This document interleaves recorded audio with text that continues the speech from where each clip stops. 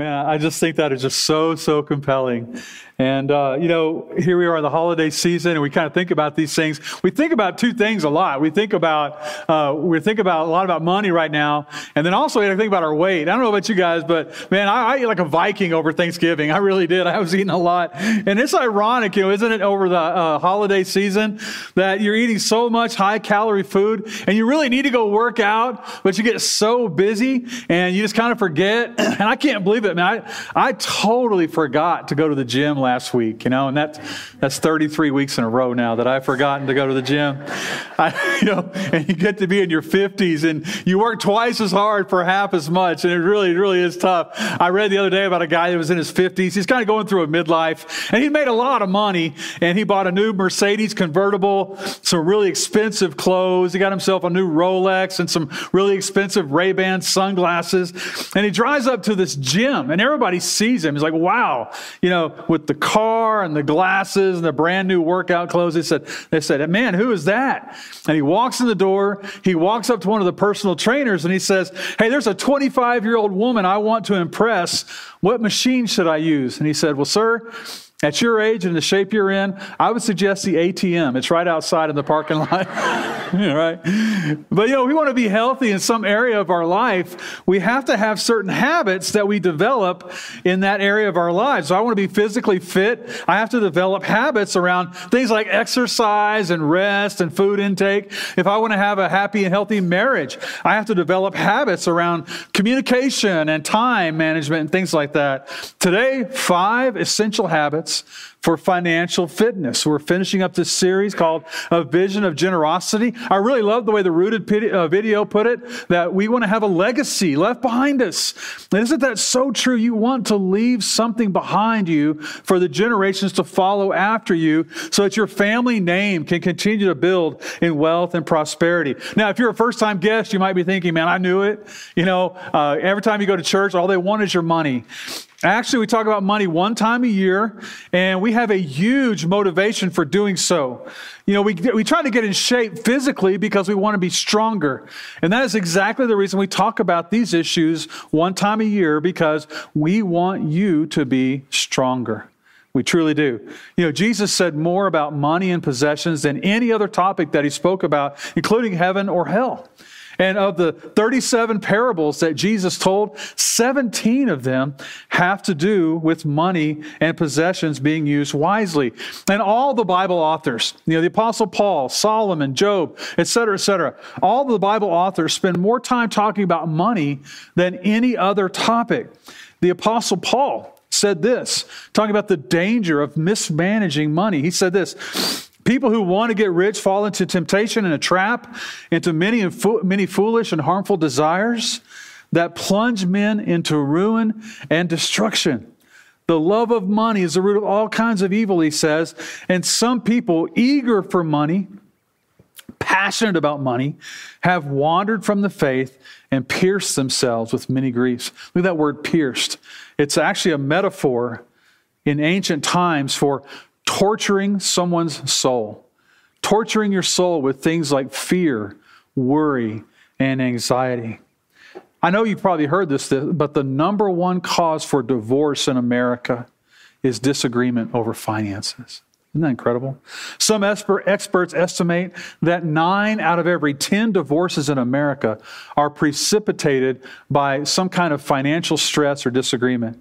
This is a statistic that I've shared with you before, but it's just, to me, it's so compelling that a couple that has $10,000 in debt but no savings compared to a couple with no debt but $10,000 in savings, the couple on the left is 2 times more likely to divorce than the couple that's on the right. Isn't that alarming? That is so alarming. And so studies show the size of a couple's income has no bearing on the amount of conflict that they have over finances. Like you saw in the video, people who have more than $5 million, they still worry about money. Couples with a high income divorce over finances just as frequently as couples with modest incomes. Look at Hollywood, right? And when you read all the Bible has to say about money management, you see this portrait. You see a vision of a life well lived, the kind of life that's going to leave a legacy behind. And that is the kind of life that we want for you. It's a vision of life that's strong and powerful, peaceful, and also influential for many, many years behind you. All right, so what's the first step in financial fitness? Now, there could be more, but I just chose 5 that I think are the most important that you see repeated in your Bible over and over and over again. And the first one is this. It's seeing God as your source. 1 Chronicles chapter 29. Look at verses 1 through 5. 1 through 5. David is working here on the building of the temple in Jerusalem. And he says this to the people he's gathered together in a massive assembly. Now, keeping in mind that King David was arguably the greatest leader the world has ever known. And when he ruled Israel, Israel was the world's greatest superpower at that time. And he accumulated staggering riches. And he's beginning the process of the great ambition of his life. He wants to build a temple for the worship of the God that he loves so much. And David told the people, he's going to tell the people, he used all of his strength to accumulate all that he could for the building of a majestic and marvelous temple for the Lord. So, chapter 29, verses 1 through 5. He said to the whole assembly, "My son Solomon, the one whom God has chosen, is young and inexperienced. The task is great, because this palatial structure is not for man, but for the Lord God. And with all my resources, I have provided for the temple of my God, gold for the gold work, silver for the silver, bronze for the bronze, iron for the iron, wood for the wood, onyx for the settings, turquoise stones of various colors, all kinds of fine stone and marble, and all of these in large quantities. And besides, in my devotion to the temple of my God, I now give my personal treasures of gold and silver for the temple of my God, over and above everything I have provided for this holy temple. 3,000 talents of gold, 7,000 talents of silver for the overlaying of the walls of the building, and for the gold and the silver work, for all the work to be done by the craftsmen. Now, who is willing to consecrate himself to the Lord today?" Do you see what David is saying? Yes, as king, I have worked hard and diligently so that the levers of government have been working, trying to accumulate as much as possible. But here I am. I'm going to give my own treasures to this project. And he donated that day 115 tons of gold, 260 tons of silver, countless tons of marble, and we don't know how many precious stones that he donated as well. And then he asked everyone else to bring their offerings to the building of the temple. And again, the people came and they contributed many, many more tons of gold and silver and iron and bronze and precious stones. And David was overwhelmed at all that the people gave. But he wasn't just overwhelmed at the people and what they gave. It was how they gave, what made it possible for them to give. And so look here at verses 10 through 14. And after the people had given, it says David rejoiced greatly. And it says David praised the Lord in the presence of the whole assembly, saying, "Praise be to you, O Lord, God of our father Israel, from everlasting to everlasting. Yours, O Lord, is the greatness and the power and the glory and the majesty and the splendor. For everything in heaven and earth is yours. Yours, O Lord, is the kingdom. You are exalted as head over all. Wealth and honor come from you. You are the ruler of all things, and in your hands are strength and power to exalt and give strength to all. Now, our God, we give you thanks and praise your glorious name." Look at verse 14. "Who am I? Who are my people that we should be able to give as generously as this? Everything comes from you, and we have given you only what comes from your hand." I think I mentioned this one time before, but I remember once when Brady was small, my younger son Brady, and our tithe check was sitting out on the kitchen counter. And Brady came by And he looked at it. He was old enough at that point to kind of know what a big number was. And he looked at it, and I could just kind of tell his eyes kind of popped open. And I'm not saying that to boast at all, but I took this as a teachable moment. And I said, Brady, I said, what are your thoughts? He's like, well, yeah, it seems like a lot of money. And I said, yeah, son, it is. It really is, for us, in our budget. I said, but I can remember sitting at the dinner table with almost no food to eat. And I can remember all those years when my family was struggling so much. And here we are. We have this, the Lord takes great care of us. We have an amazing church family that loves us and cares for us and is so generous to us in so many different ways. God has provided for us in incredible ways. And so I just said, Brady, I just want you to know that we are happy to take that amount of money every 2 weeks and give it back to God, because He's the source of everything that we have. And He totally understood that. See, the Bible is very clear that you and I don't really own anything, that everything has been loaned to us because God owns it all. In Psalm chapter 50, the Lord says, everything, every creature in the forest, even the cattle on 1,000 hills is mine. Everything that moves in the fields is mine. And the world and all it contains is mine. And so everything you have and everything I have is just loaned to us for 60, 70, 80, maybe 90 years if the Lord allows. But it all came from God. It all belongs to God. And it's all going to go back to God someday. In Deuteronomy chapter 8, Moses said this, be careful you don't forget the Lord your God. When your herds and your flocks grow large, your silver and gold increases, and all you have is multiplied, you may say to yourself, my power, the strength of my hands, have produced this wealth for me.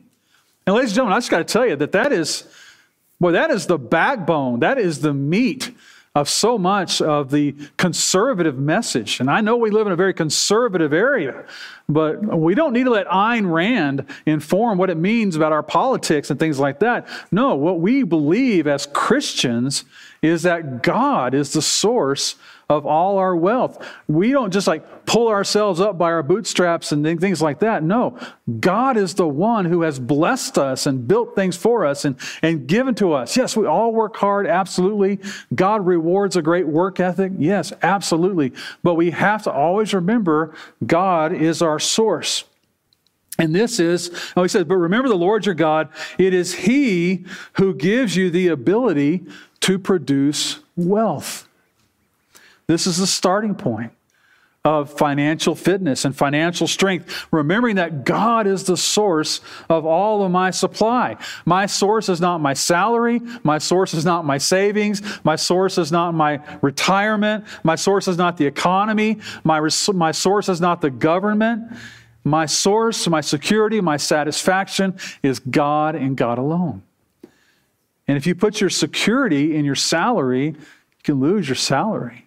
If you put your security in your savings, you can lose your savings. If you put your security in your government, you can lose your government. You can lose all those things. This is why Job said in Job chapter 31, he said this, if I have put my confidence in gold, or said to pure gold, you are my security. If I have rejoiced because of the extent of my wealth, or because of the great wealth my hand had gained, then this also would be iniquity to be judged, for I would have been false to God above. We have to see this, number one, that God is the source of all of our supply. All right? But number two, if you want to have true financial strength, financial fitness, you have to tap into the power of planning. This is all through the book of Proverbs, all right? Solomon, the wealthiest man who's ever lived, talks so much about the power of planning, all right? I don't know if you might remember a guy named Michael Vick. He used to play quarterback for the Atlanta Falcons. He made $70 million playing football for the Atlanta Falcons. And he started a dogfighting ring, and he ended up going to jail for that crime of dogfighting. And that was about 14 years ago. And when he went to jail, listen to this, he made $70 million. When he went to jail, he was $18 million in debt. All right, so even if you have $70 million, it's just not quite enough. And so Tony Dungy, I know a lot of you guys have heard of him. He decided to go and visit Michael in prison, and he began to disciple him. He led him to Christ. And when he got out of prison, Michael Vick chose to pay back all of his debts and work with his creditors instead of declaring bankruptcy, which is very, very admirable. Well, how do you pay a debt of $18 million? And said, these are his words, he said, I began to pay attention to every dollar that came through my hands. He gave himself a budget. His budget was only $300,000 a year. Bless his heart. Okay? But it was a tough time for him and his family. It really was. But he managed to become debt-free. His net worth today is in the neighborhood of $20 million. Ladies and gentlemen, that's almost a $40 million flip. It's incredible. How did it happen? He tapped into the power of planning. We've all been there. When you're walking to the store and you see the baby Yoda Christmas decoration, like, oh, I've got to have that, okay? Or you're walking through Sam's, like, there's this 15-pound bottle of jalapeno peppers and it's on sale. I've got to have it, And nobody's ever going to use 15 pounds of jalapeno peppers, but I've got to have it because it's such a good deal. Now, what happens is most people don't have a spending plan. You spend whatever, and you spend it whenever, and when they wonder, wherever did it go? All right? And when this happens, we fall victim to impulse buying. And impulse buying is very, very powerful. My wife has to help me with this every day. All right? Retail industry research shows that impulse buying accounts for up to 80% of Americans' purchases. At least half, maybe up to 80%. More than 50% of all sales in the grocery stores are impulse sales. They are unplanned purchases. Look at this, Proverbs 21:20. Wise people's houses are full of precious treasure and oil, but fools consume everything they have.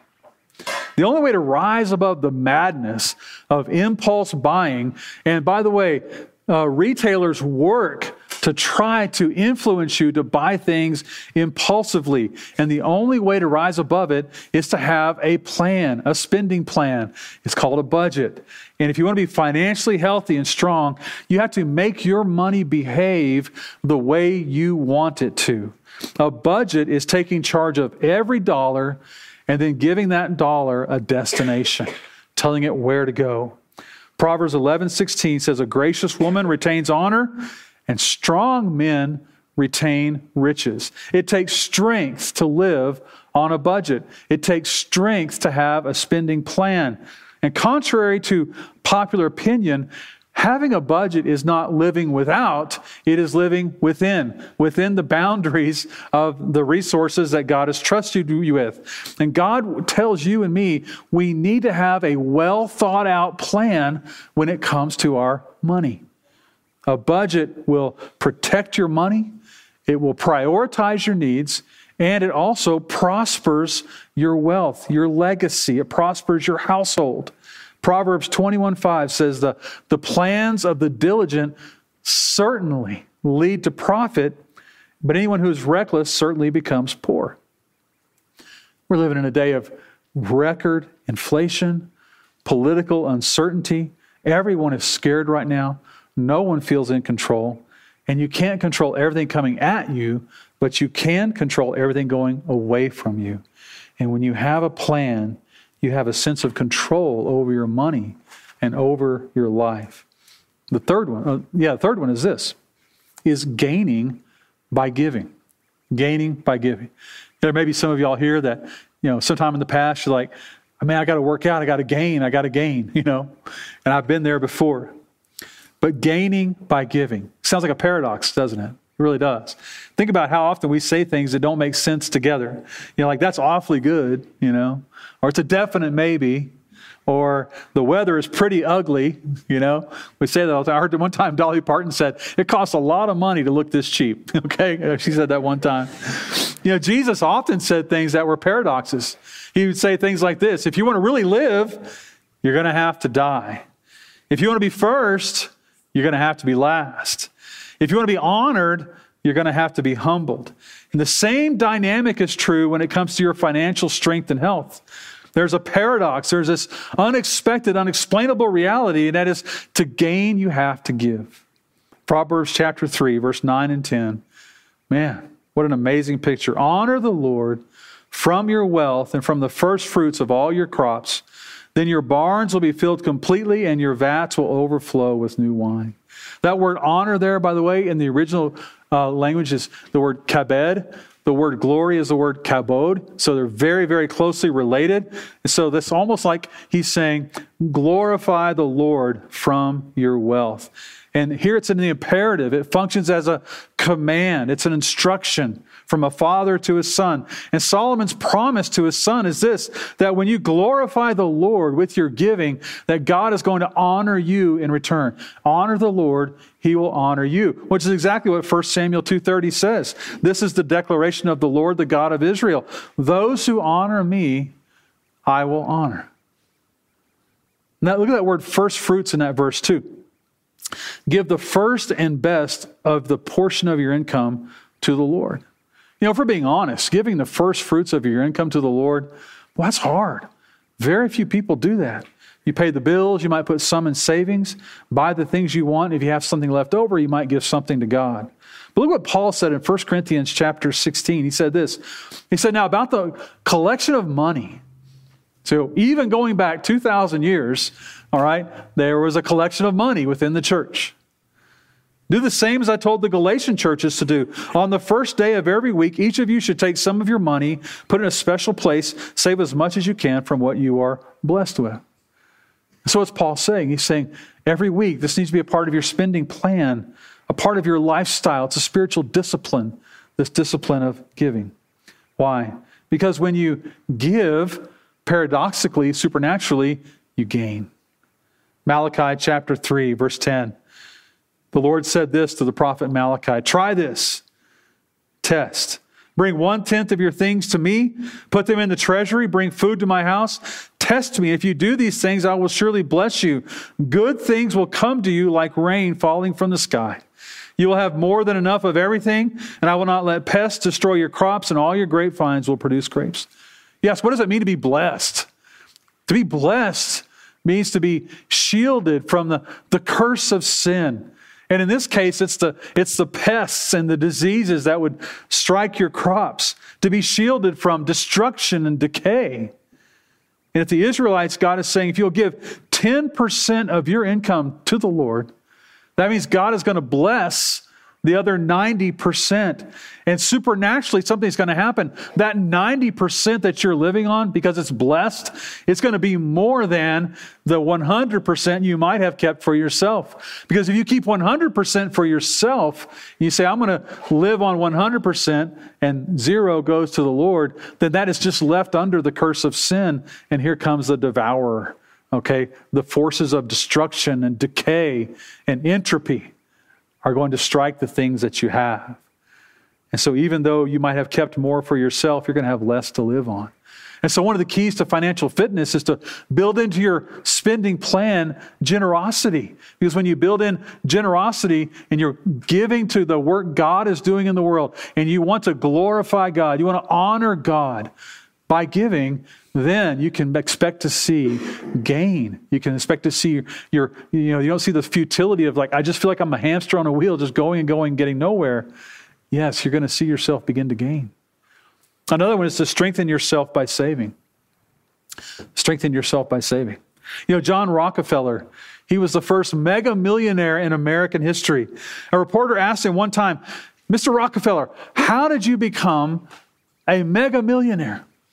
He said it's the 10-10-80 principle.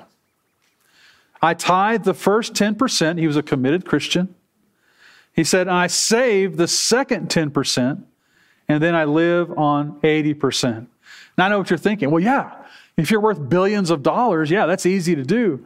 You know, John Rockefeller actually started off in from a very humble beginning. His father was a salesman, and he got a job as a clerk, as an accountant for a small business. But he always lived by the 10-10-80 principle. Give 10 to God, give 10 to yourself, and live on 80. And so in the time that he was a young man, someone out in Titusville, Pennsylvania, started drilling down and discovered this new thing underground called oil.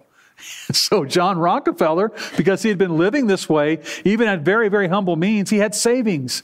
And so he and some friends got together and they pooled their savings and they started this little company called Standard Oil. This new thing that was happening called oil. And then over time, he continued to live out 10-10-80. And over time, he began to accumulate wealth. And he bought Standard Oil. And he died in 1937 with a net worth of $1.5 billion. In today's terms, it would be $300 billion. He would have 2 times the worth of Elon Musk if he were alive today. The wealthiest American in history. You know, the average Japanese citizen saves 25% of their income. The average European citizen saves 15% of their income. The average American citizen spends 1% more than their income. The savings rate last month was the lowest since 2005, and it was the second lowest on record. 2/3 of Americans right now have less than $1,000 in savings. 8 out of every 10 Americans are living paycheck to paycheck. Living without savings, without any monetary margin, is a huge stress on your marriage, on your body, and because of the anxiety. And so the Bible teaches us over and over again, you pay God first, pay yourself second, and then you pay others. You know, your bills, your luxuries, your necessities, all those other things. You give, you save, then you live. Proverbs chapter 6. You should watch what the ants do and learn from them. Ants have no ruler, no boss, and no leader. But in the summer, ants gather all their food and save it. So when the winter comes, there's plenty. Winter is a metaphor for a time of hardship, a time of lack. There will be times in all of our lives when winter does come. A major medical issue, is a legal problem, a major car issue, even sometimes the little things like the washing machine breaks down, the hot water heater goes out, et cetera, et cetera. And God tells us we are to set aside part of our present income for the inevitable time in the future when our needs will exceed our resources. Proverbs 10:15 says, "The wealth of the rich is their fortress, and the poverty of the poor is their destruction." You see, a lack of savings causes people to go into debt for even some minor emergencies. They have to turn to their credit cards, and the credit cards become a plastic crutch. And what you want to do is you want to create an emergency fund for yourself. Start the saving habit. Put this into your plan. All right, every week to set aside a little bit of money to build up an emergency fund so that when the winter time does come, that you'll be ready for it and you won't have to have a plastic crutch to handle it. And you might be saying, man, Les, there's no way I can save. I can't make ends meet now. I would just say, sell something, stop doing something, stop buying something. Like for me, it'd be Pack-A-Sack tea. If I needed an emergency fund right now, I go to Pack-A-Sack every day and I drop $1.40 on tea every day. That's probably like $35, $40 a month, something like that. All right. But drop something and get it. Get a little side hustle if you have to, but start saving money and build up an emergency fund. This is one of God's habits for financial fitness. Proverbs 13:11 says, "Wealth gained quickly will dwindle away, but the one who gathers it little by little will become rich." By the way, that's the life verse for the Bitcoin industry right there, okay? Wealth gained quickly will dwindle away, all right? But think about that. Why do they become rich? Because they have something to fall back on when winter comes, all right? Putting all these 5 things together. The last one is this. If you're going to be, get fit, you have to have some determination, all right? And there's a determination here. It's the determination to get out of debt. Bob Hope once said this, "A bank is a place that will loan you money as long as you can prove you don't really need it," all right? And that's really true. I'm so concerned, though. I want you to see this graph I saw a couple of weeks ago when I was preparing for this series, and I saw this, and it just alarmed me so much. Credit card balances surged to their highest rate in 20 years this past year. Credit card balances increased 15% this last year to $913 billion, which is more than we had during the Great Recession of 2008. But the difference is that now the interest rates have gone up so much. And so the average interest rate on new credit cards is up to 18%. And that's just the credit cards, not the consumer debt, automobile loans, payday loans, furniture loans, et cetera, et cetera. There are three things the Bible wants you to know about debt. All right. Number one is this. It's very deceptive. It's very deceptive. We like to use the term borrowing money because it sounds so fraternal. I mean, that's what friends do, right? I go to my neighbor's house and I say, hey, Gary, can I borrow a shovel? And he says, yeah, that'll be $1. Oh, okay. So I give him $1. I take his shovel. I didn't borrow it, did I? I rented it. I take out my Visa card. I make a $200 purchase at 18% interest. That $200 purchase cost me $236. So I didn't borrow that money from Bank of America. I rented that money from Bank of America. And it's so incredibly easy to go into debt, isn't it? And so many companies are so aggressively pushing this product of rented money. You know, we get mail all the time. Rent money from us. All right, we'll let you do it. We'll help you do it. And borrowed money or rented money, it gives you the sensation of power, but then it turns on you and it uses that power over you. Which is why the Bible says in Proverbs 22:7, the rich rules over the poor and the borrower becomes the lender's slave. Which brings us to the next thing, is that the Bible is very clear that debt is so debilitating. God's word is a consistent message all the way through that debt robs the borrower of their freedom and it drains the power out of the borrower's life. So, ladies and gentlemen, your power is in your pockets. And when you give that power away to other people, you give what's in your pockets to other people, you're also giving away your power. Moses warned the Israelites of this in Deuteronomy 28. He said, if you refuse to listen to the Lord your God, and do not obey all the commands I'm giving you today, all these curses are going to come upon you. They're going to overwhelm you. And he says, something's going to happen to you. The foreigners living among you will become stronger and stronger while you become weaker and weaker. Man, I read that and I think about our national debt, most of it held by Japan and China. Wow. They will lend money to you, but you will not lend to them. They will be the head and you will be the tail.